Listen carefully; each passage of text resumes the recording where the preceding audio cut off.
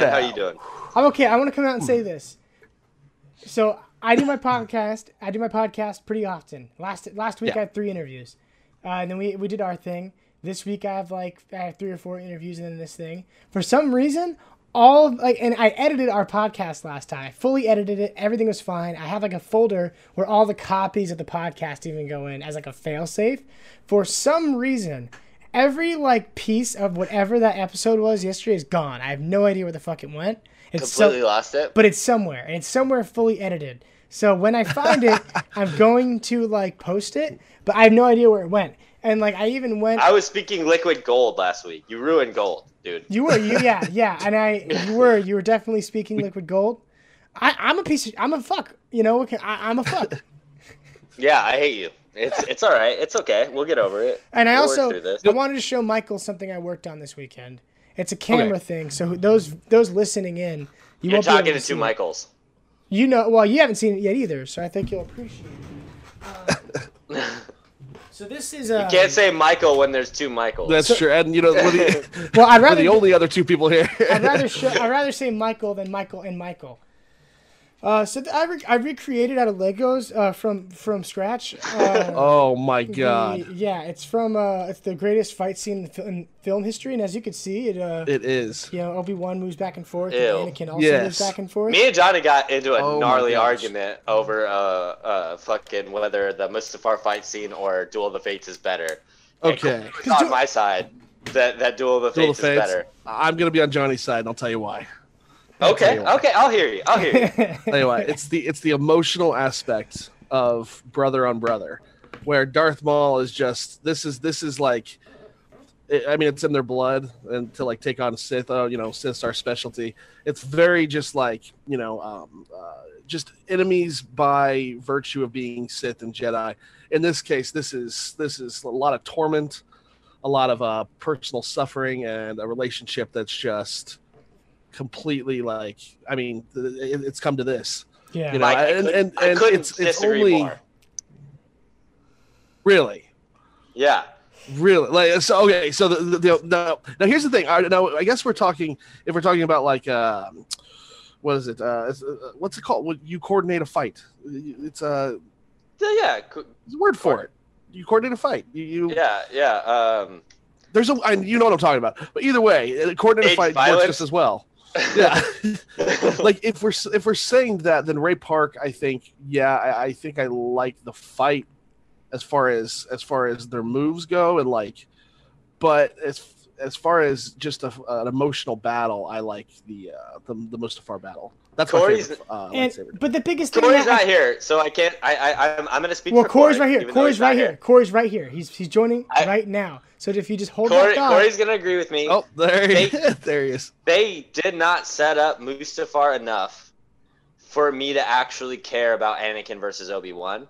Where in Duel of the Fates, okay, this is the point that I made last night, and I really agree with that. Is Mustafar has too much talking. They're trying so hard to get you to care about this fight, and to me it comes off as trying too much. Where Duel of the Fates is almost completely silent, and I love that.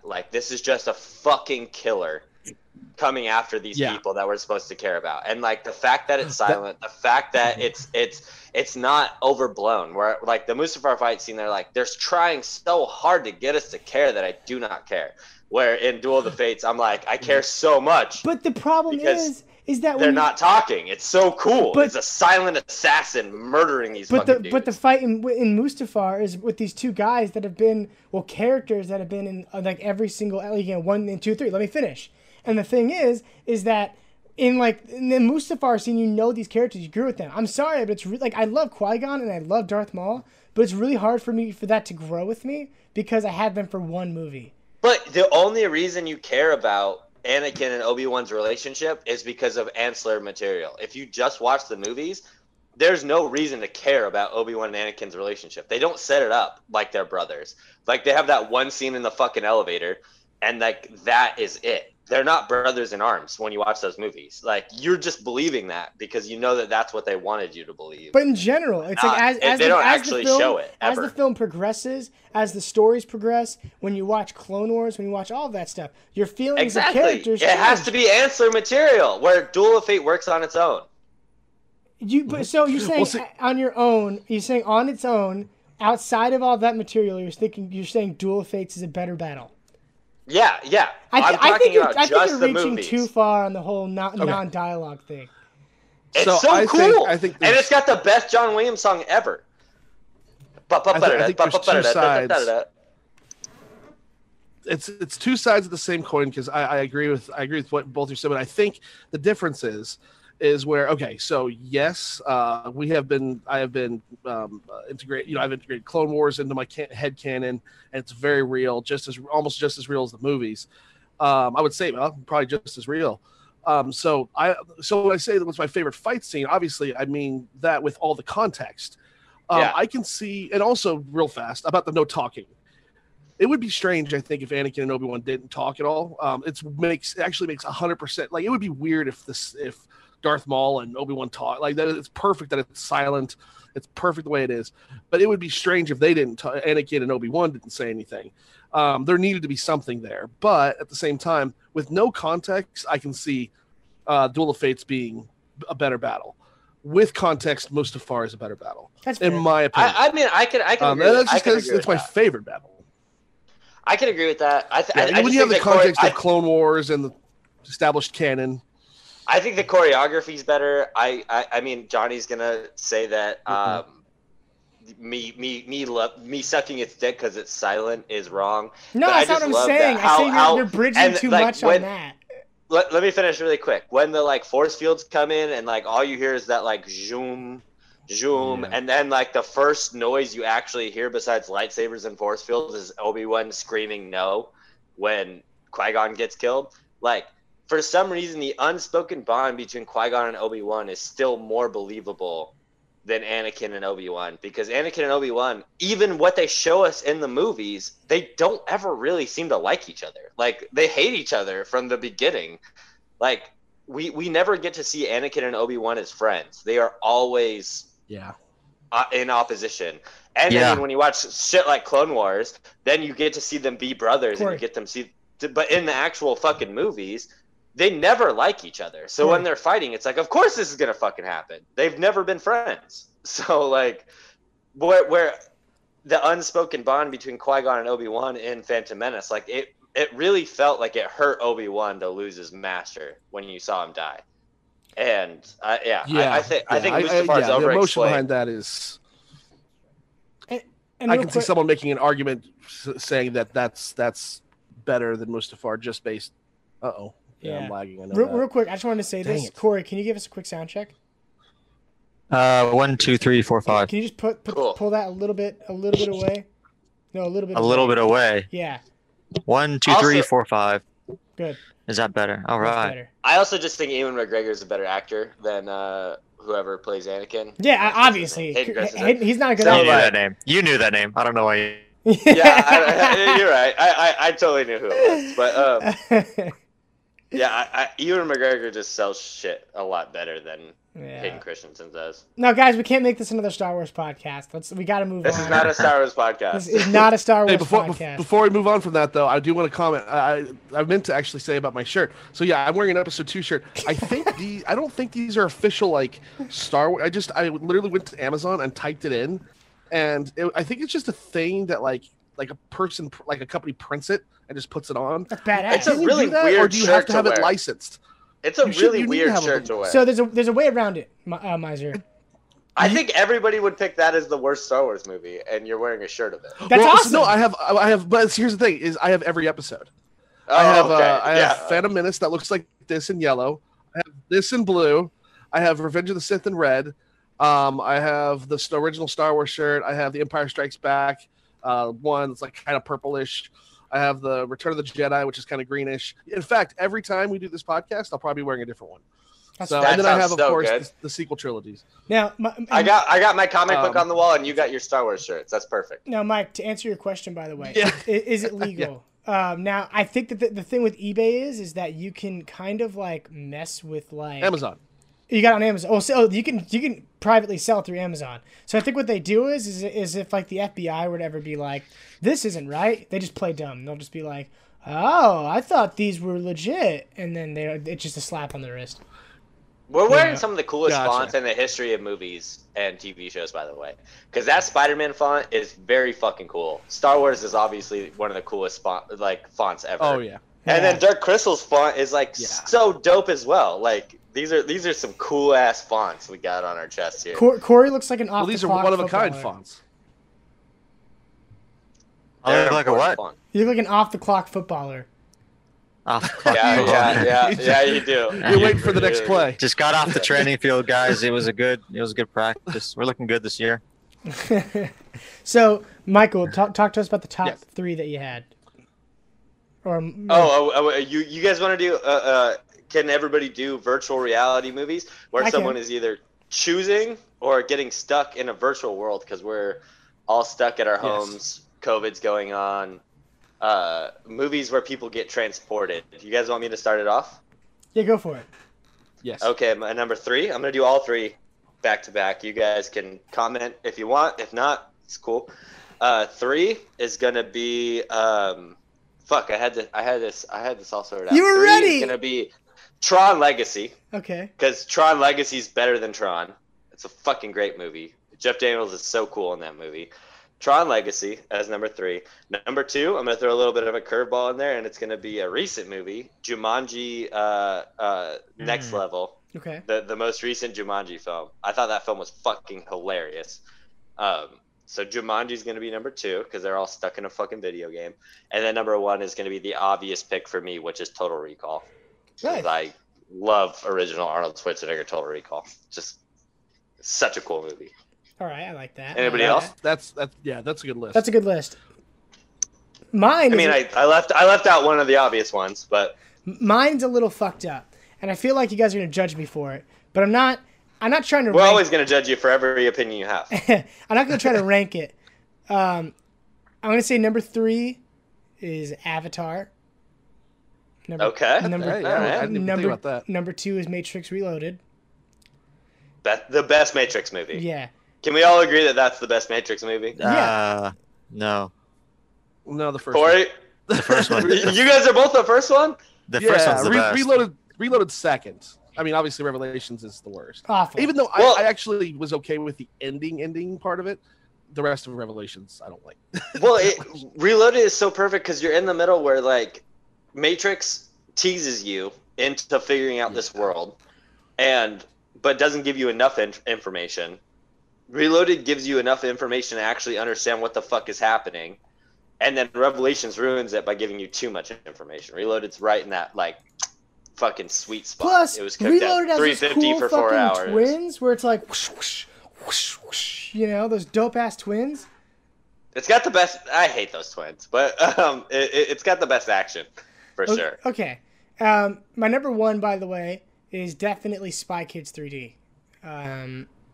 Iconic. Oh wow. You know, daring. Right on.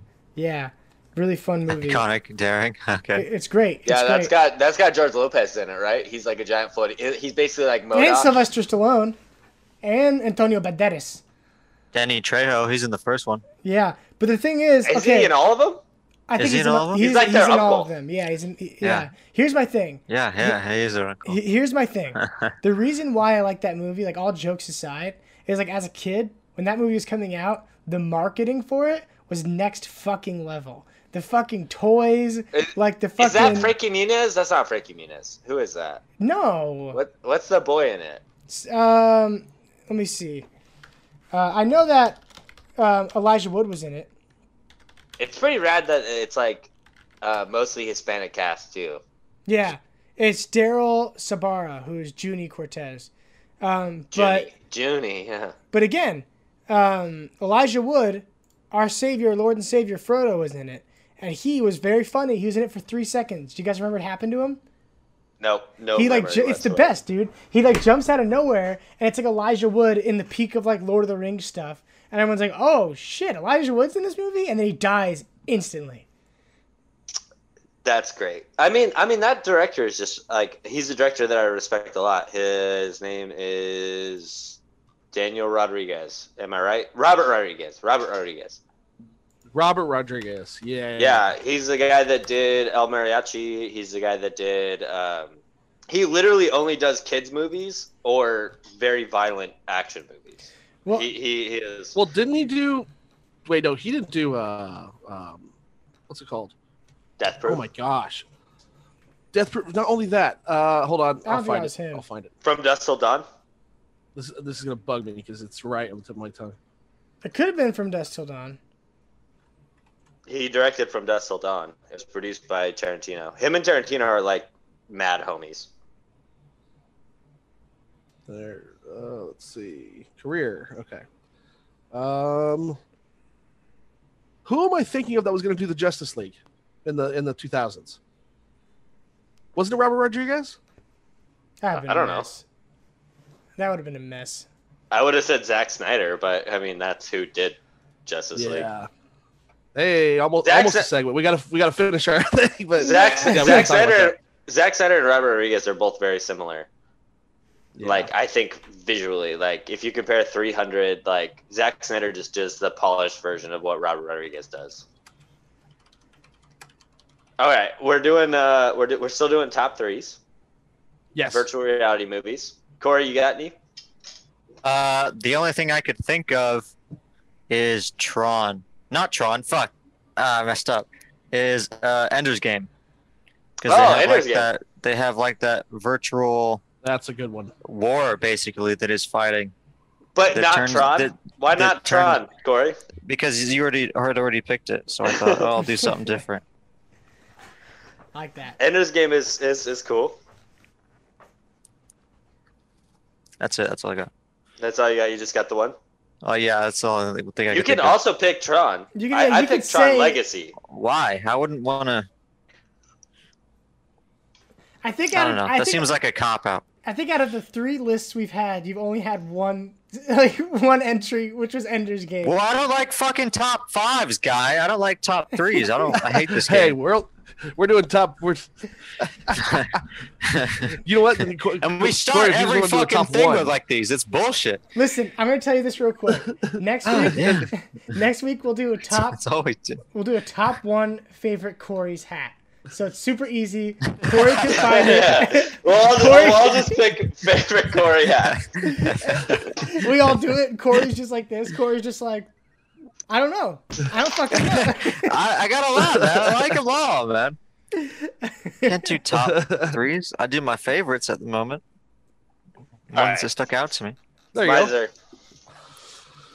Yeah, no, I understand Corey's frustration. It's hard to do, and honestly, I've been staring at this list that you actually texted earlier, Mike, and I'm trying to narrow it down, but I know there's things I'm forgetting.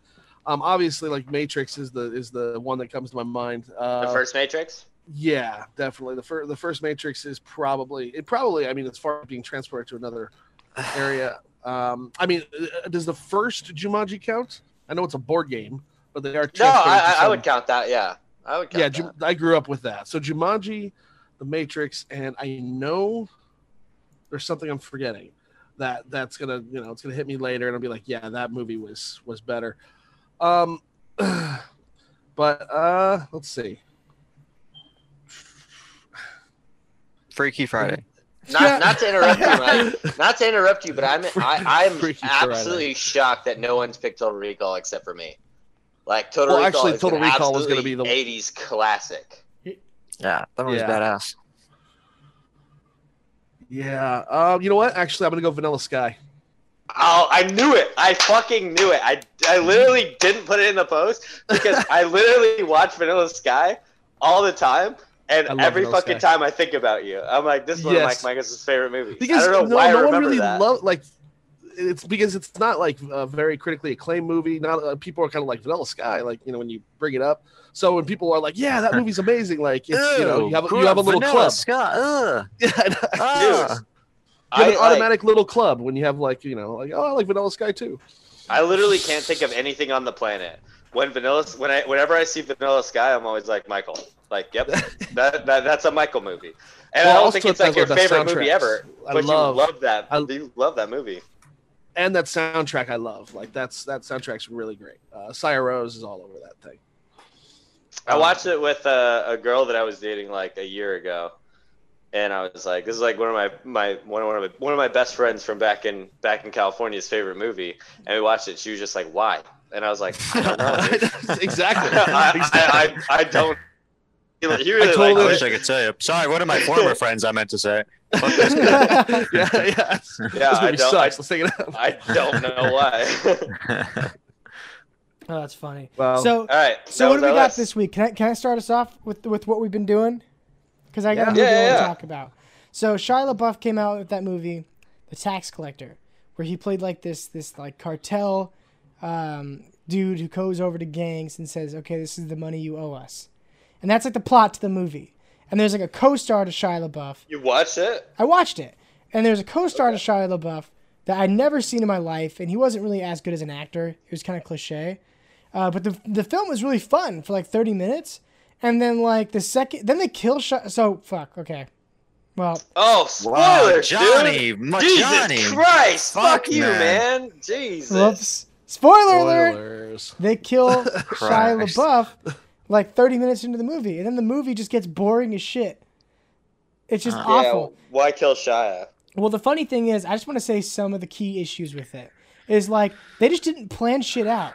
Like, okay, after Shia dies, like this rival gang is like looking for this dude. So he's like, let's go to a hotel. I'll leave you in a hotel room by yourself for like a day while I go look for this money I buried. And then I'll come back and get you. And then the kids will go with my sister. And then we'll like figure this out.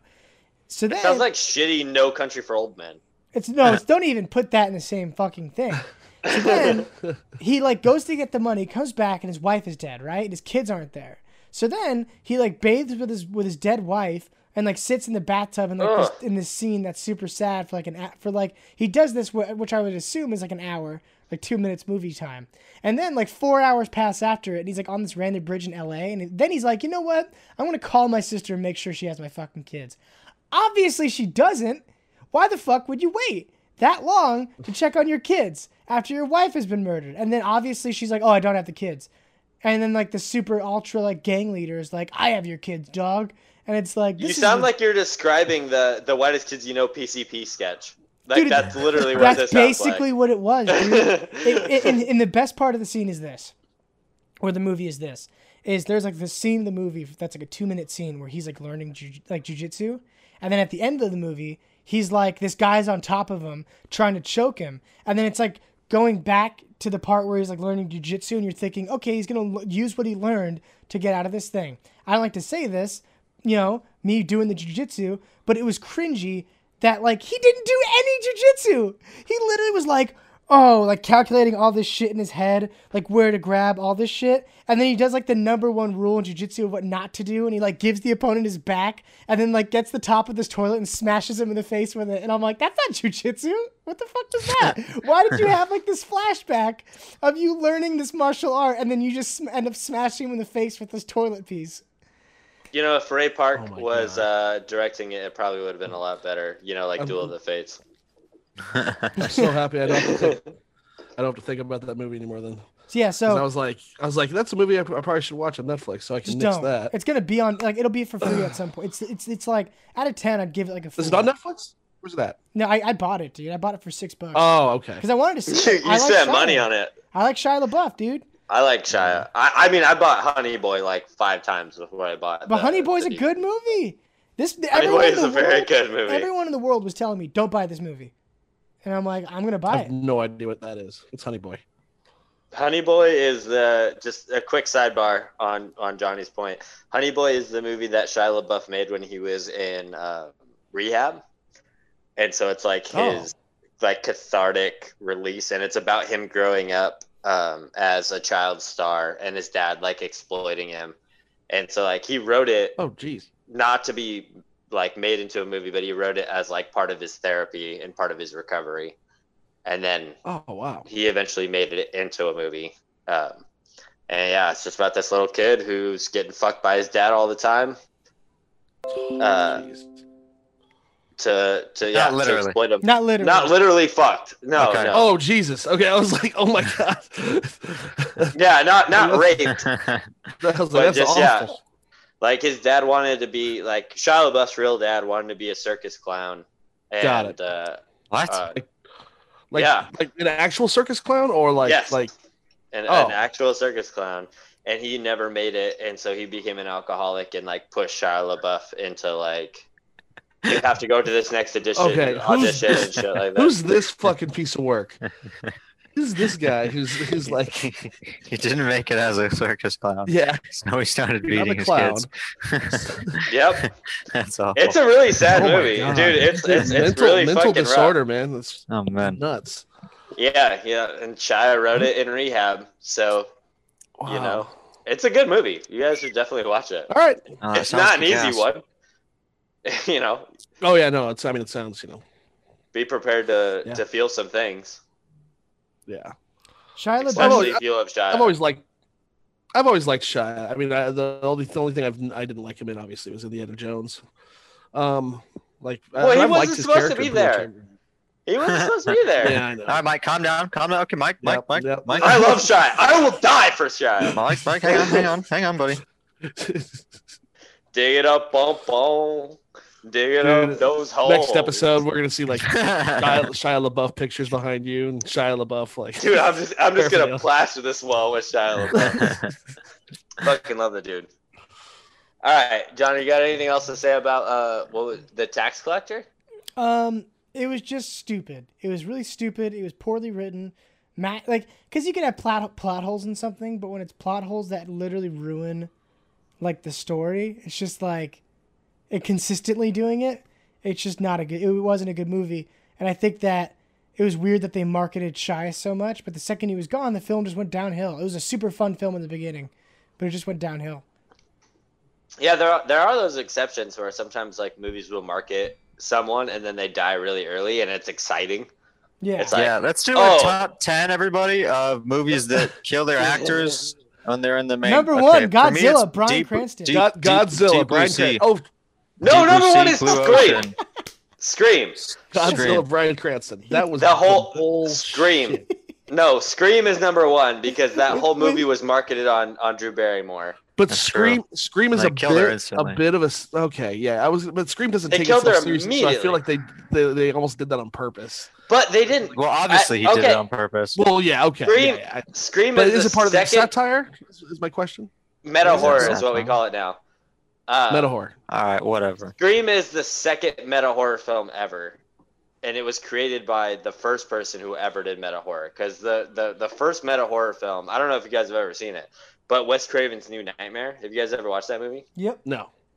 It's so good. So it's the original girl from Nightmare on Elm Street, and she is alive, and she exists in the real world. She was an actress that played a character in a Nightmare on Elm Street film, and she's talking to Wes Craven. Wes Craven is the writer and director is a character in the film, and he's like, I want to bring you back. Like, Freddy is getting old. People don't like him anymore. I want to bring you back as an important part.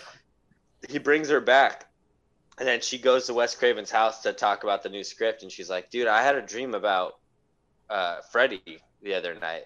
And she starts talking, and then Wes Craven like turns around his script for the movie and is like, you just described. So it's like it's Freddy coming out of the movies into the real world. It's a fun movie. The heck. It's a really, really, really good movie, and that started meta horror, and then Wes Craven did Scream after that, which, you know, there's movies, and that's all that we have now in horror films. Like, all the good horror movies now are only meta horror films. Get Out, Cabin in the Woods. Cabin in the Woods, Yeah. meta horror. Fucking what was the one about STDs? It Follows. That's my favorite. The Babadook. They're It all Follows is fucking really meta good, horror. yeah. They're all meta horror films. Like, we don't have actual horror films really Yeah. anymore.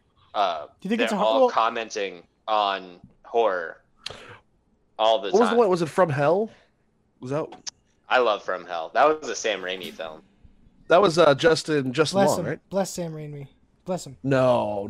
What's the one with Justin Long? Jeepers Creepers. Jeepers Creepers. Jeepers Creepers. Where'd you get those peepers? Jeepers Creepers. Oh yeah, that movie's kick ass. Yeah. So, but like, why do you? And I know the answer. I'm just saying for the. Drag Me to Hell. Drag Me to Hell. Sorry. Drag Me to Hell is really good. That was the one I was No, that's a Sam Raimi film. That's the one that I'm talking about. Yeah. From Hell is the Johnny Depp movie based on a comic book written by Alan Moore. That's right. About Jack the Ripper. God, I know way too much stupid shit about stuff. That movie sucks. So for the sake of conversation, talk to me about like why like the normal horror type I guess doesn't work anymore. Well, okay, so like Hereditary is normal horror. But like it doesn't work anymore because like this is my personal opinion. I would love if you guys have a different opinion, but my personal opinion is that like horror lives off of what people are afraid of in normal life.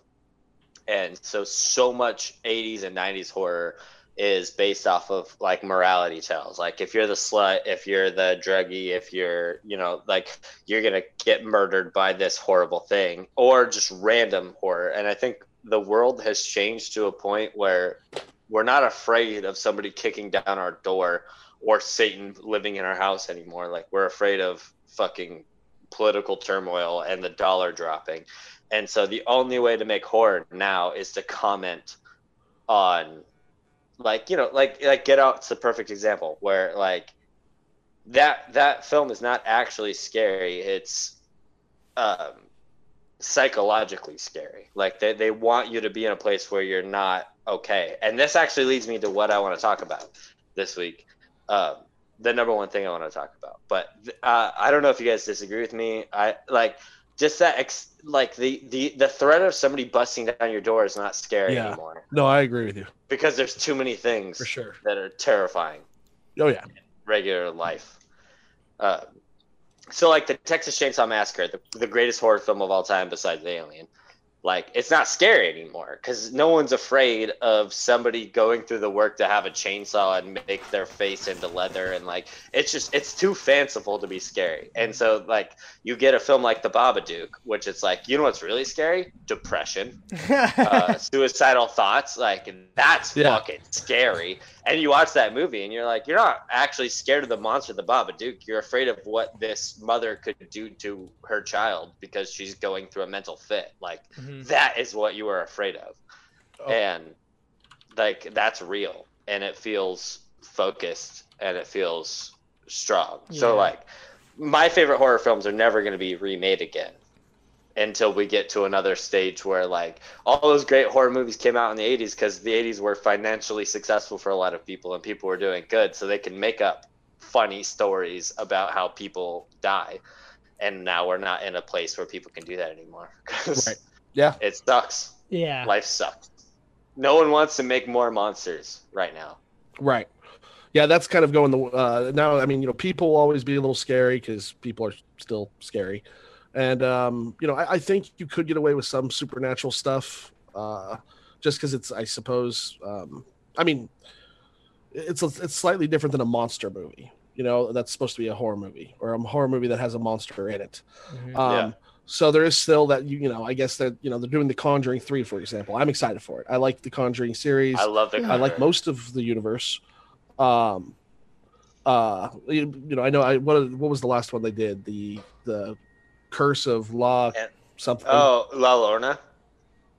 Yeah, I tried watching that at home and I turned it off. I wasn't. Not that I didn't finish it, so I don't know. I can't really say if it was, but what I saw I didn't like. It wasn't insightful. It was just like there's too many good horror movies right now to watch bad horror movies. Yeah. Right. Which is odd because horror movies. I mean, you have a lot of bad ones. There's a lot of bad horror films out there, but I'm glad we're living in a time now where I think it's very much on the table that for a horror film to make its money back is they need quality because word travels real fast, especially with horror films. Well, I love that a lot of the funniest people and the most interesting people in popular entertainment are obsessed with horror right now. Like you didn't see that in the past. Like it was always some dude making some movie and some of them became famous, like obviously like John Carpenter or what's his name? I can't remember, but like there's some famous horror directors, but now like people like Jordan Peele and Danny McBride are interested in doing horror films where they're known for other mediums, and I think that's really cool because I think it brings a interesting perspective to horror films where it's like it's not about making money, it's about like saying something, like being interesting and being cool, and I think a lot of those people are doing a really good job at bringing life to horror. Yeah. Yeah, I am a little disappointed on the Twilight Zone front. I read the reviews and then I tried it and I was like, yeah, reviews are right. I haven't watched it yet. But before we move on, I want to do one of my big things for the week, and that is, have you guys watched Lovecraft Country yet? I started last night while I was playing Rocket League, trailer. and then I said I said this is heavy and I need to sit down and watch it. So I'm gonna watch it today. But so far it was great. It's fucking rad. Like HBO, it's a new HBO series, came out just yesterday, so it's really fresh. There's no second episode yet, not till next week. I hate that I fucking have to wait until next week for it. But have you heard it? Have Corey and Mike? Have you heard anything about it? Have you watched any bits of it? Only the trailer. Only from what you've told me slightly, so nothing really. Dude, yeah, it's so fucking cool. Like, you guys know I'm already like a huge Lovecraft fan. I've got a fucking Lovecraft tattoo. I have a fucking Cthulhu cup that I drink wine out of. Now, I didn't know this before, but why did you want to get the tattoo of a known racist on your body? Because this is a great question that I really want to hear. His work was obviously, bar none. We owe a lot to him. However, on the other hand, there's his blatant and yeah, no, just racism. Devout racism. Devout, he was a bad fucking dude. I did not know. Oh, Lovecraft has. There's a poem that I want you to read. Oh no. Called "On the Creation of the N-Word." Good. And it will. It's literally called "On the Creation of the N-Word." He was actually pretty PC for his time for being a racist. No, it's not called "On the Creation of the N-Word." It's bad. It's a bad fucking poem. Like, dude was a hardcore racist. He called his cat the N-word. Like, he was a bad fucking dude. But at the same time, yeah, his cat was a calico too, so it was kind of weird. Yeah. Just to add to the strangeness of it. He wrote, existential horror is something that wouldn't exist without Lovecraft, and I love existential horror probably more than any kind of horror in this whole world. And so what Lovecraft Country does, are you reading his poem, Mike? Because you look like you're dying inside because it's a bad. No, I was actually just frozen. I couldn't hear you for like 20 seconds, and now it's just caught up. So okay. You look terrified. So that's for why 20 seconds. Yeah. Mike looked like he was reading "On the Creation of the N-Word," which is a fucking bad poem. As a current educator, I have who uses I use my computer and sometimes I network with whatever school I'm working with. I'm afraid to type in anything. Don't just leave it alone, dude. Just leave it alone. We actually just got a VPN. So yeah, that way it's just like, because it's not my school's business, but I just don't need a disgruntled tech dude to like what's this guy looking up? Like, yeah, and then it's genuinely bad.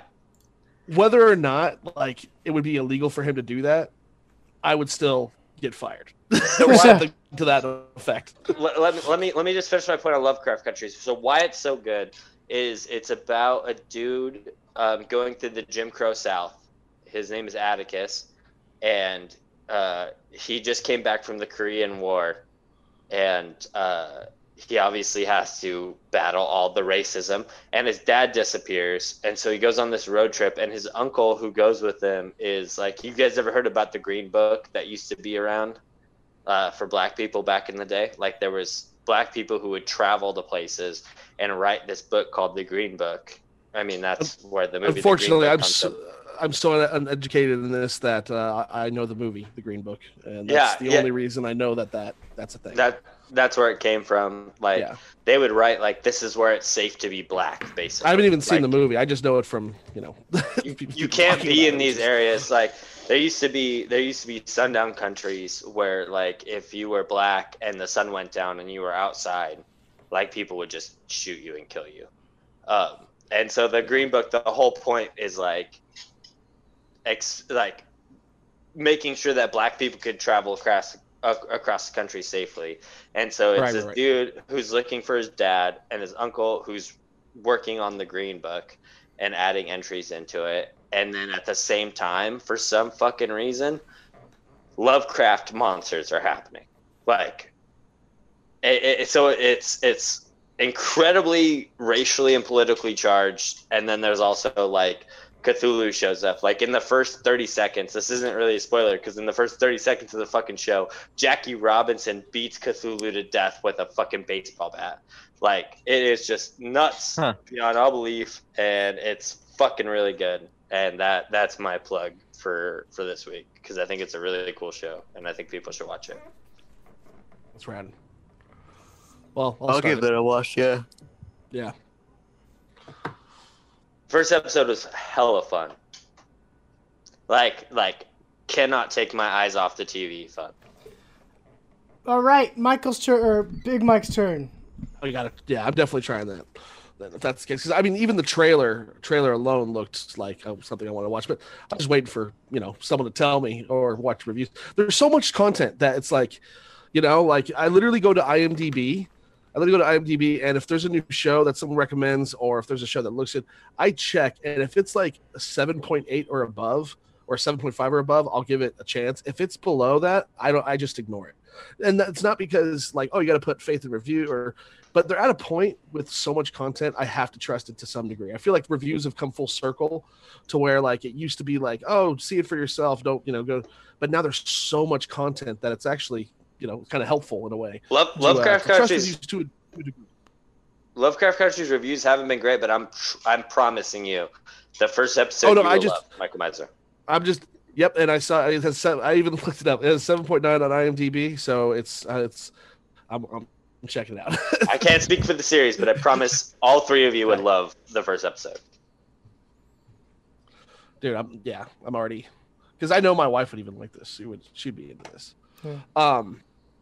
Okay, so well, as far as a plug goes, like something I started watching. I actually literally started watching it last night. It's called High Score on Netflix, and it's the creation or it's the formative years of video gaming, and it starts off with of course Brick Breaker and Space Invaders. And the guy who hosts it, I think, is he's the creator of the worst game of all time, which is, do you guys know? E.T. E.T. Yeah, it's that guy. So I think he's the narrator because he says it in the beginning, but then the voice kind of changes. I'm still trying to figure out if that's the same guy. Regardless, it's really good so far, really well made, and What's it called? One more time. It's called High Score. It's a documentary. Cool. I'll check it out. Broken up into 6 episodes, I think. But they do go from the formative years of video gaming into the, obviously when video gaming almost the entire industry was done for after ET. And then eventually, I haven't seen any of this yet really, but they go into Nintendo, they go into Sega. And I don't know how far they get. I just know it's about, the formative years of video gaming. And the first guy, I'll just say this, the first guy you really get to know is the guy who made Space Invaders, and it's really cool to kind of see how it all kind of began. Sounds really like fun. For example, I'll throw something out there where they weren't sure what kind of sprites to use, so they used people sprites. They're like, hey, we'll make a battle game, and they said that you just couldn't kill people. Like these tiny little like people sprites were getting eliminated, and they were showing like what it might have looked like when they first were starting it, and they're like, it was really fun, but ethically we couldn't do it. So we made the War of the Worlds was what inspired Space Invaders. So he's like the creator of Space Invaders was like, aliens are octopuses and squid-like beings. So that's why all the creatures and space invaders, are like squids or like octopus. Okay, but that's my plug. Other than that, I just wanted to see what was going on with DC fandom and look over this with you guys. So it looks like DC fandom's taking place this weekend, and of course it's the online convention. Have Johnny and Corey looked at DC fandom yet? No, what's that? I don't know what that is. It's like their Comic-Con, right? Okay. Yeah. Essentially, that's exactly what it is. I mean, I'm looking here at the panels, like the Hall of Heroes panels. They have the Wonder Woman 1984. Can I tell you what I'm really excited for? Yes. Because I know I'm not. You can keep doing the list. No worries. Rocksteady making their Suicide Squad game. Oh, that's what? right. That's the only one that I'm like stoked for. About that. That's the only one. Is there a panel here for that? I don't know if there's a panel, but like they put out like an image of Superman or something.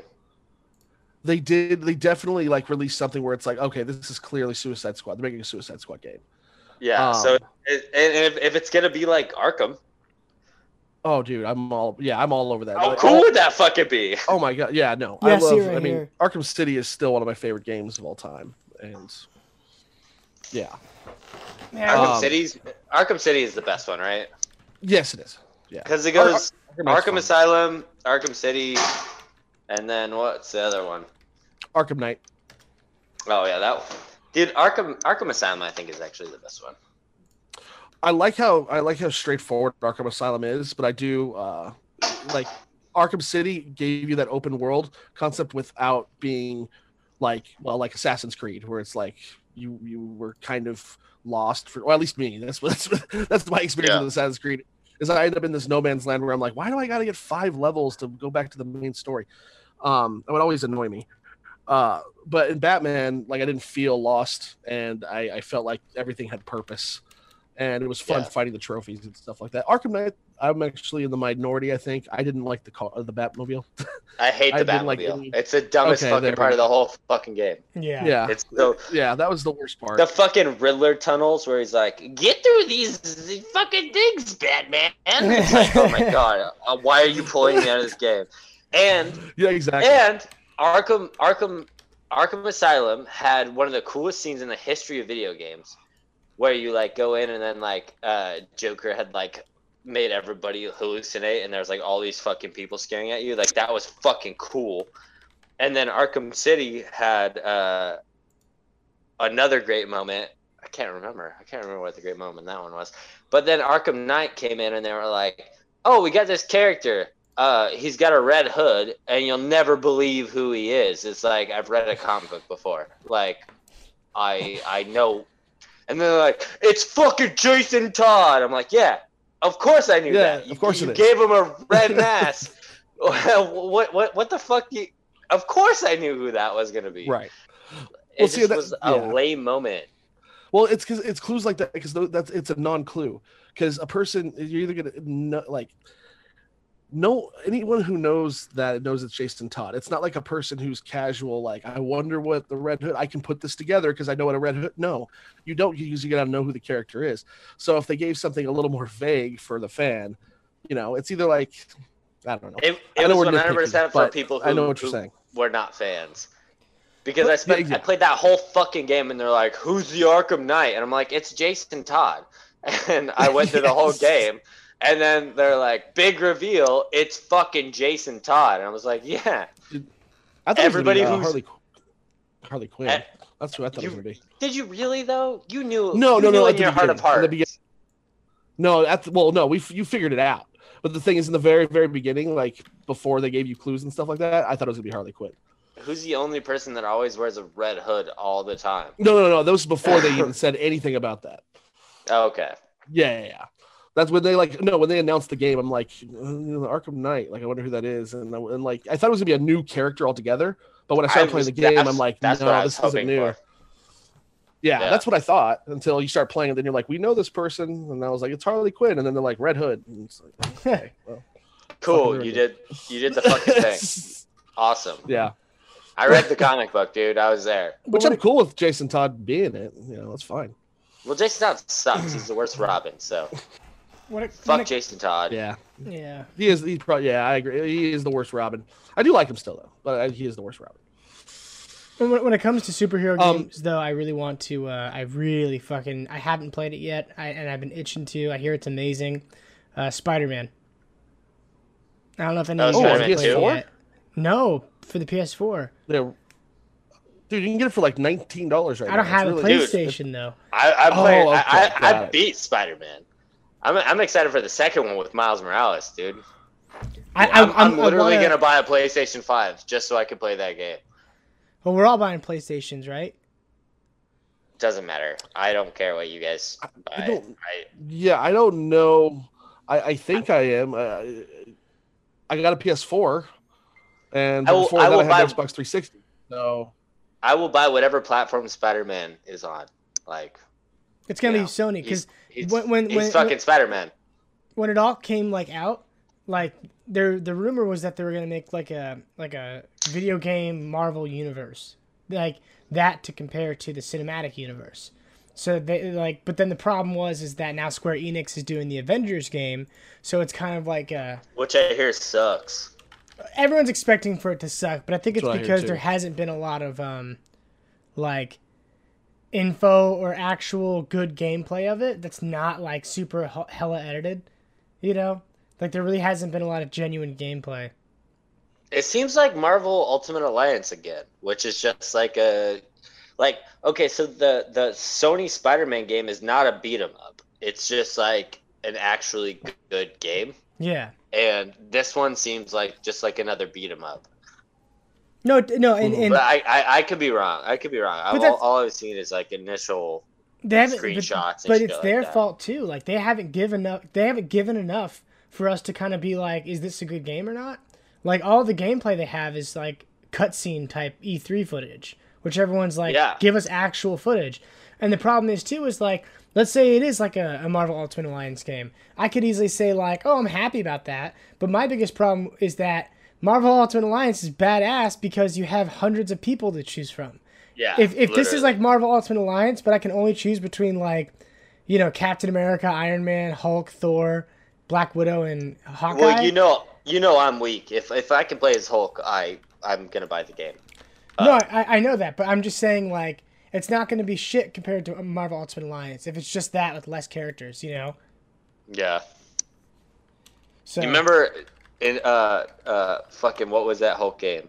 Indestructible Hulk or whatever, where you fight Wolverine and it was all Borderlands style cell shaded. That game was fucking great. Yeah. That sounds great. I actually never even heard of that game. You were able to destroy buildings and shit. My favorite, I love Marvel. It was called Indestructible Hulk, right? Yeah. Yeah. And you just fucking destroy cities. You're just the Hulk, and you the game basically had no purpose. You would just destroy everything. It was great. Oh man, what a good game. But yeah, I mean, the original Marvel Ultimate Alliance 1 and 2, they were so fun because it was the old school kind of Marvel feel. It was that cheesy comic book feel, and I feel Enough said, dude. That's the words. That's the words you're looking for. Enough said. It's the old Stan Lee quote, and it really speaks to old Marvel comic books, Neff said. Yeah. That same vibe. Corey, I'm looking through. Oh, sorry. No, I was gonna ask if Corey's been looking at anything. Yeah, what's Corey doing? I've been watching Formula One a whole bunch. I've been really getting into Formula One in my time off, and that's exciting now because there's there's pretty much already one winner, so it's not that exciting. But there's one race a week till fucking I don't even know when. But just knowing that there's a race every weekend is pretty fucking cool. There's so much more to fucking Formula One that I knew, and I was never into racing anything cars or nothing. I didn't really give a shit. But fucking NASCAR is boring as shit. Obviously, You're driving around in a circle for the longest time. But fucking Formula One, you've got turns, corners, you've got your cars that have these basic rules, but all the teams, and there's so a team will be Mercedes, or it'll be Red Bull, which is I think Aston Martin, and then you've also got team Ferrari, and they've each got 2 cars with a driver each, and they kind of compete against each other, so they're kind of teammates, but they each want to win. And so there's like all this drama and shit that goes on between drivers and like cars, because one car will be better than the other car, and then like Red Bull used to drive with Renault engines, which is like a French company, but now they drive with fucking, what is it, like Honda engines. So they've switched engines, and there's like all this drama behind the scenes. I've been watching this show Netflix, Formula One, like Drive to Survive, whatever it's called, Drive to Survive, Drive. It's the Formula One show on Netflix, and it like follows the fucking. My teams. dad's watching that too. Yeah, I know. Yeah, but it's supposed to be really. Me and your dad really are watching cool. that together. It's hilarious. I've never liked. That's right. I was gonna say I've never liked NASCAR, but it's funny because it's like same. I really like rally and I like Formula One too. I haven't gotten into it like Corey has, but it's like when you watch the shit that Formula One guys do, and then you go and watch like NASCAR, you're like, how the fuck is this even a thing? Like, Yeah, it's so dumb, and it's like it's like they're braking, they're like driving 200 miles out a corner, and then they fucking brake with like the G forces of a fighter pilot and fucking hit these hard turns. Wah, wah, wah, wah, wah. They fucking do it like 30 times, and it's fucking just crazy. And then like they crash because they're all like on the track with each other. So like the first turn is chaos. Like the first 3 turns, like all these cars fucking going. There's always collisions, hits. Like there's like a bunch of like, if you watch the show, like there's this one driver, Danny Ricciardo. I forgot his first name, but his name's Ricciardo. Is this Australian driver? And then there's like this other driver who's on this other team, or on the same team, and they were driving, and like one wasn't the other one passed him, and they crashed into each other. So it's like the 2 Red Bull cars just fucking crashed into each other, and they're a pretty good team, Red Bull. They've like Mercedes has been like on a 6-year win streak right now. Which is fucking crazy. That's fucking Yeah. nuts. Well, because there's so many. Red Bull had a 4-year win streak from 2010 to the 2013 What engines are they season. using? That was 4 years of domination, and then Mercedes came and they've won the last 6. So it's like, fuck, man. Well, the cool thing It's about so- these sports, No, what- the cool thing about these sports though is that you're not just focusing, because like with soccer, it's like obviously you have like a team, but it's like with this, it's like, okay, you have these cars, you have these engines, you have these fucking these drivers. There's so many fucking components that can easily fuck up that you just don't have Yeah. control over. Yeah, exactly. Yeah. And like if your driver crashes or gets hit, it's most likely race over, because it'll do it. And they're going so fast. The cars are designed to break apart. So usually if they fucking crash, they're done. So Yeah, it's they're like not all built that for money into those longevity. cars, and they just fucking. I mean, some of the crashes are pretty brutal, and thankfully, Yeah. most everybody survives. Just because, but just like, They could buy It's at like- least like 2 mil right there. yeah, Yeah. exactly. Or just like even like going back to what Johnny said, like you could have a bad race strategy, basically, because like you have 2 teams, or you have 2 cars in a team, but you've only got 1 pit spot. So if you pit, you can't, like, if you double stack, you have 1 car just sitting there not doing shit, which is like the worst. You can't do that. So you have 2 strategies for each car, and it's like, all right, well, do we do the soft tires or the hard tires? And then you got your pit strategies. When should you push? When should you not? And then like you can't refuel in Formula One. There's no refueling anymore, and they've downgraded the quality of the engine size. So they have to rely on 1 tank of gas, and then like whatever Is there a reason for that? they have refueling in some of the lower division of racing. But in Formula One, it was too dangerous because people kept fucking up. Like mistakes were happening, people were getting burned in cars. So they're just like, all right, we'll do it on. Jesus. They figured out that they Christ. could, yeah. So yeah, oh yeah, because of all the Dude, dying. I want So to that's watch. pretty much Dude, fun. I want to Yeah. watch this. You Like, just sold- said that. sold You me said on the that so show. casually. Yeah, I'm sold too. Because Well- all the time, no, and the show is fucking badass because like everything's like right there, and it's in HD, so you're seeing all these cars, and like when you see a Yeah. crash, all the cameras are already there, so it's like, Yeah. and you just seen all the drivers.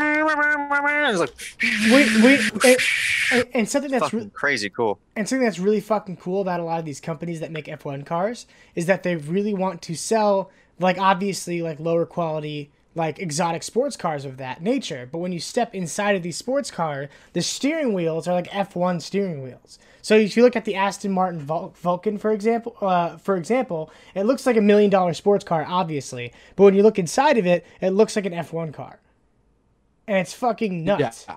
You know, it's just like how this shit is like, I guess, like progressing. You know, and not to mention, sorry, I'm going on a rant, but it's like with F1, there's also tons of other types of like motorsport racing, where it's like there's races where it's like a bunch of $1 million fucking cars, like Ferraris and Lamborghinis and fucking Aston Martins, and it's like the most expensive car they can make going together, and you can buy these cars. You know, it's shit like that. I don't know what that sport is, but it's like it's just racing in general is fucking awesome. Yeah, and that's the Formula One thing. My dad's told me that he's been watching it too, and he sent me some clips, and I would walk in and see him. He's watched the show, so I actually watched like part of an episode, and I immediately was like, I would love to get into this. Like, this seems like something I can totally get into, and I feel like if I had more time, I would, but I'm definitely going to put it on my list. So next week, hopefully, I'm watching Lovecraft Country and a little bit of Formula One, because honestly, I don't really have... Lovecraft Country's only 70 minutes, dude. It's really easy. 70 minutes? 70 minutes for the first. Are they doing a mini series? Well, no. I mean, we don't know. It's based on a book. Oh, okay. That I have not got read. it. Because 70 minutes is quite a bit for an episode, for like a mini series of like a 4-parter or 5 or whatever. That would make more sense. You will not turn your eyes away. I'm excited to watch the F1 series Corey's talking about, but yeah, you will not turn your eyes away from Lovecraft. Damn. So I have some fucking sci-fi movies. Not to go way back, but yeah, go for it. There's this movie Prospect. Never seen it. It's got Pedro Pascal in it. And I love him. I really don't want to say anything else. It's just like they're on like an alien planet. And they're looking for like, and it's just like, it's basically, so it's called Prospect. Think of like the California Gold Rush, but in space, and everything, and all the technology has like that kind of utility to it. And they're in these spacesuits in what looks like Northern California, running around looking for this shit. And it's full of danger and fucking, and it's just great. Yeah, dude. Pedro Pascal. It's just called Prospect. What's it on? Check that movie out because it's bad. I think it's on Netflix or Hulu. Okay, so it's free for so I don't have to pay for it if I have Hulu. It should be on Hulu if I'm not mistaken. I would love some new sci-fi movies. That's right. Okay, well then that one's it's underappreciated, like undersold. Also, I saw this other one. I've been looking for it, but I can't find it.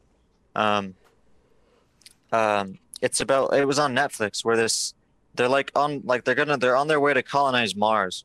It's this like colony ship. And it's probably one of like a bunch of them. It seems like a pretty routine fight, and these cyclones attack, and then it's the great no.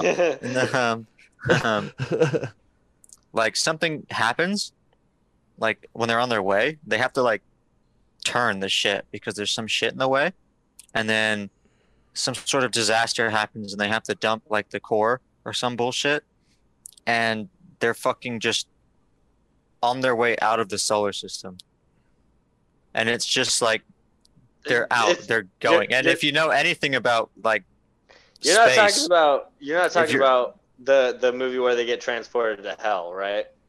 No. Event Horizon. That's Event Horizon. Yeah. That's Doom. Oh, I will never watch Event Horizon again. I love Event Horizon as a child. And there's when I was little. Me and you disagree on Event Horizon and The Devil's Rejects. Me and Mike very much disagree on those two films, where I love both those films. And I can probably watch the Event Horizon again without that one scene with all the visuals. I think it's an early scene. Yeah, if we can cut that out, because even as a kid, like that's what even now, like I let my kids watch violent things, but there is a line because. Not that I was scarred by it, but like, man, like that was an intense thing for me to see at my age, and it stuck with me for a while. Growing up in kind of a Christian household definitely freaked me out about hell. I'll tell you that. Yeah, I think people who confront the gnarliness of life, end up being. This is the truth. And yeah. More okay. There's no good. Real quick little side thing. I think I know what I'm gonna say, Mike. I mean, Michael Bowe. Sorry, but I think you know what I'm gonna say. We used to always watch horror movies, Michael and I, and we always used to like zombie movies and all this. And one time we were little kids and we got this movie called Zombie 2. And there was classic. And there was like this scene where like this girl, like the zombie, like grabs the girl's head, and there's like a piece of wood sticking out, and then like he's like grabbing her head and slowly pulling the eye towards the wood. And me and Michael keep thinking, oh, it's just gonna be like a turn away. I ran out of the room. Yeah, we're like, it's just gonna be a turn away. They're not gonna show the fucking. And then as we're like talking about it, the eye just goes through the wood, and we all just go, "Oh shit! Oh my god!" And like, we didn't fucking talk. Like it was disgusting, and that was it. Like we were like, well, right, that was horrible. Yeah, that was funny. Anytime anybody gets close to my eyes now, I think about that scene. Yeah. It's pretty fucking awesome. Ruined my life. It ruined my life. See, there you go. There's and that's the thing where it's like, it's not, I want to sit my kids down and be like, you watch this and get exposed to it. But at the same time, if they see it and they get exposed to it, it's fine. They get scared. My son loves horror, explain to them. Exactly. Talk to your kids. Explain to I mean, I do not have kids, so I cannot talk to you, Michael Weiser, who has kids. Right. But, no, I just mean as a general recommendation: communicate with your children. Dude, my freaking dad showed me Friday the 13th when I was 6. Me too. I mean, I've told this story before. I think I told this story on the podcast where my mom showed me Nightmare on Elm Street when I was a kid, and she would tell me that any kid that wasn't home before the streetlights turned off, Freddy Krueger would come and murder them. All right, that's a little fucked up. That's a little fucked up. I'll fucking step. You know, my mom is not perfect. You know my mom. No, I'm not saying she's not. I'm not saying that. I'm just, if my mom said that, she'd know I'd have like a panic attack. I remember being at Julio's house, who was my first best friend before I met any of you guys. I remember being at Julio's house and just crying, screaming for my mom because I was afraid to walk from one house over to the other house. I bet right there your mom was like, God damn, I fucked up. Oh, yeah. I mean, she was 16 when she had me, so she was not an angel. No, I know. I'm just saying because when I have kids at some point, that's gonna happen to me where I'll say something like that and maybe like I'll be joking and not think that they'll take it literal, and then next thing I know, they'll be in my room like gets taken literal, freaking out, and I'll be like, Fuck. I remember my mom walking me home from Julio's house because she was like, "You're gonna be fine." It wasn't literal, and I was like, "Well, I'm gonna be afraid forever because you said that to me, and you're my mom." Yeah. You're the only person in this world that I should trust. So you kind of fucked me up there, Mom. So we're gonna do a little bit of a project here. Michael, we just need you to tell Noah that Freddy Krueger is outside, and if he's not in by the lights, then he's gonna be messed up. And we're gonna do a little. It's a social experiment, so the internet can't get mad at us. All right. And then you just tell us how that experiment goes. Hey, I got 2 kids. We can do that experiment with my son and my daughter. It'll be like pampering, and then we'll see who turns out better. Yeah, exactly. I will shield one child and then expose the other child to the horrors of the world, and then we'll see what happens. That's gonna be. Sounds wonderful. Yeah, I mean, social experiment 101. That's a good idea. All right, guys. Hey, I do have to leave. I do have to leave in about 7 minutes. I did want to say, I don't even know what I want to say about this. The Snyder Cut's happening. I really am excited about it. I'm excited that I don't know if you guys have been following up on it. But Ray Fisher, Cyborg, is very upset at Joss Whedon and very upset at Jeff Johns and someone else. I forgot the name. But Jeff Johns and Joss Whedon are the 2 main targets. He was saying that they were essentially they were treated. They weren't abused. They were abusively treated, right? Am I using that word right? Like, he did say the word abused, right? Yeah, he did. He said his career was slightly threatened, and he said that he's going to expose Joss Whedon and Jeff Johns for the people they were on set, which was, I guess, they were toxic, terrible, everything. I love those two creators like a lot. That's what's it's upsetting. Definitely hard to swallow, and you can see online people are just like, doesn't change the fact that Joss Whedon, and I'm like, no, it doesn't change the fact that Joss Whedon made those things and and Firefly is a good show. All that stuff, dude. Like, Joss Whedon is a genius, but the thing is like, I guess there was definitely some heat. I guess Joss Whedon was very critical of Zack Snyder and his vision, and made fun of it to a degree. I have no sympathy for Zack Snyder. Zack Snyder is a very successful artist. I have no sympathy for him. Sure. Like, I know that his mother died recently, and like people are going through different, well, I'm sure he was in he's in a different health space. Mm-hmm. I have no sympathy for Zack Snyder, but I also don't apologize for Josh Whedon. Yeah. Like, Josh Whedon's sure, yeah. Like, and there's no creator on this planet that I would excuse for being a piece of garbage. Like, right. Just because I like your shit doesn't mean that you're forever good in my book. Like, Joss Whedon sucks. Of course not. I don't feel bad for Zack Snyder. I feel bad for the other people that were underneath him that will never, we'll never remember their names. And that's what's sad. Yeah, absolutely. There's a lot of people who had to go through shit that are not in. But I would also say that I think just by the Zack Snyder cut coming about and existing, I think it does. What's the word? It does satisfy a lot of those people who worked under Zack Snyder who believed in that original vision. And even though the name is Zack Snyder and like it's all like Zack Snyder cut, it's I think there is an understanding that, well, Zack Snyder cut means our cut, means the cut that we originally had in mind before Joss Whedon. Do you really think that? Yeah, I think the thing is, if you've seen the amount of support that Zack Snyder got, I just want to say this real quick. Behind his actors, behind the crew, the cinematographers. I'm sorry to interrupt. I don't like Batman v Superman. So like, well, I know the idea that Zack Snyder's cut is going to be so much better than Joss Whedon's. Guys, I don't want to interrupt this. I'm sorry. We got to put a stake in this because this is like a 30-minute great conversation that I genuinely think if Michael has to leave at 5, we can't finish this, and we shouldn't. Oh, hold on. I can finish a point though. Okay, let me finish a couple points. And then the next episode, this is what we are talking about. Right. So here's the thing. He walked away from Justice League because his daughter committed suicide. So his vision was never seen through. He had to deal with his family stuff. And then, of course, Joss Whedon and them, they came in, and the not just Joss Whedon, but Warner Brothers took over. A lot of executives took over.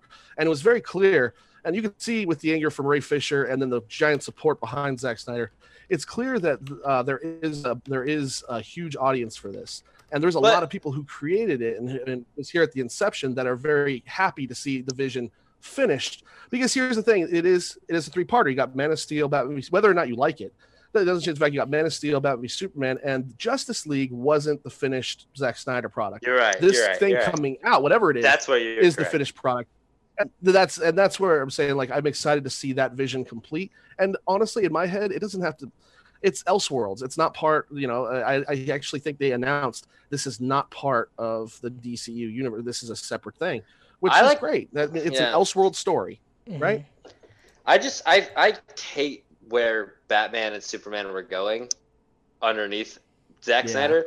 And so, like, I am not a fucking Joss Whedon fanboy. Like, I mean, I guess I technically am because I love Firefly and I love Buffy and I love the Avengers. And right, yeah. I guess I technically am. But, like, I don't think he fixed the movie. I don't think he changed the movie that much. I think the movie was going to be something I didn't want no matter what. Right. And, he didn't have much work with... Maybe. People who are screaming about, like, oh, Zack Snyder would have made this great Justice League movie. It's like, do any of us actually like Zack Snyder films that much? Like, 300, it's fine. It's a bro movie. Mm-hmm. Sucker Punch, not that great of a movie. Like, none of these movies are actually that fucking good. And so, like, it's not like Zack Snyder's Tarantino. Like, he's not an amazing fucking filmmaker. He's just a filmmaker. And like, I hate that people are putting it on like the Snyder Cut, being like, it's gonna fix fucking DC Comics. It's like, no, it's not. Not at all. It's gonna be another version of a shitty fucking superhero comic. Well, yeah, and like, you know, I actually see. And I'm in the minority. I like Man of Steel. I like Batman v Superman. Would I've rather had something else? Yes, but I like it being in its own closed world and everything. And this is gonna just kind of finalize it, and it's gonna be the original vision. And that's the only thing I'm looking forward to. It could suck, and it very well might, you know. But Zack Snyder, you can always see a Zack Snyder film and go, that's Zack Snyder, with all of his zoom ins and his the way the cinematography is. Whoever the guy he works with every time. I mean, you know, he needs a better writer, dude. Watchmen, dude. We can say. I mean, in my opinion, Watchmen is the second best superhero film. That's my second favorite. Really? Or third favorite superhero.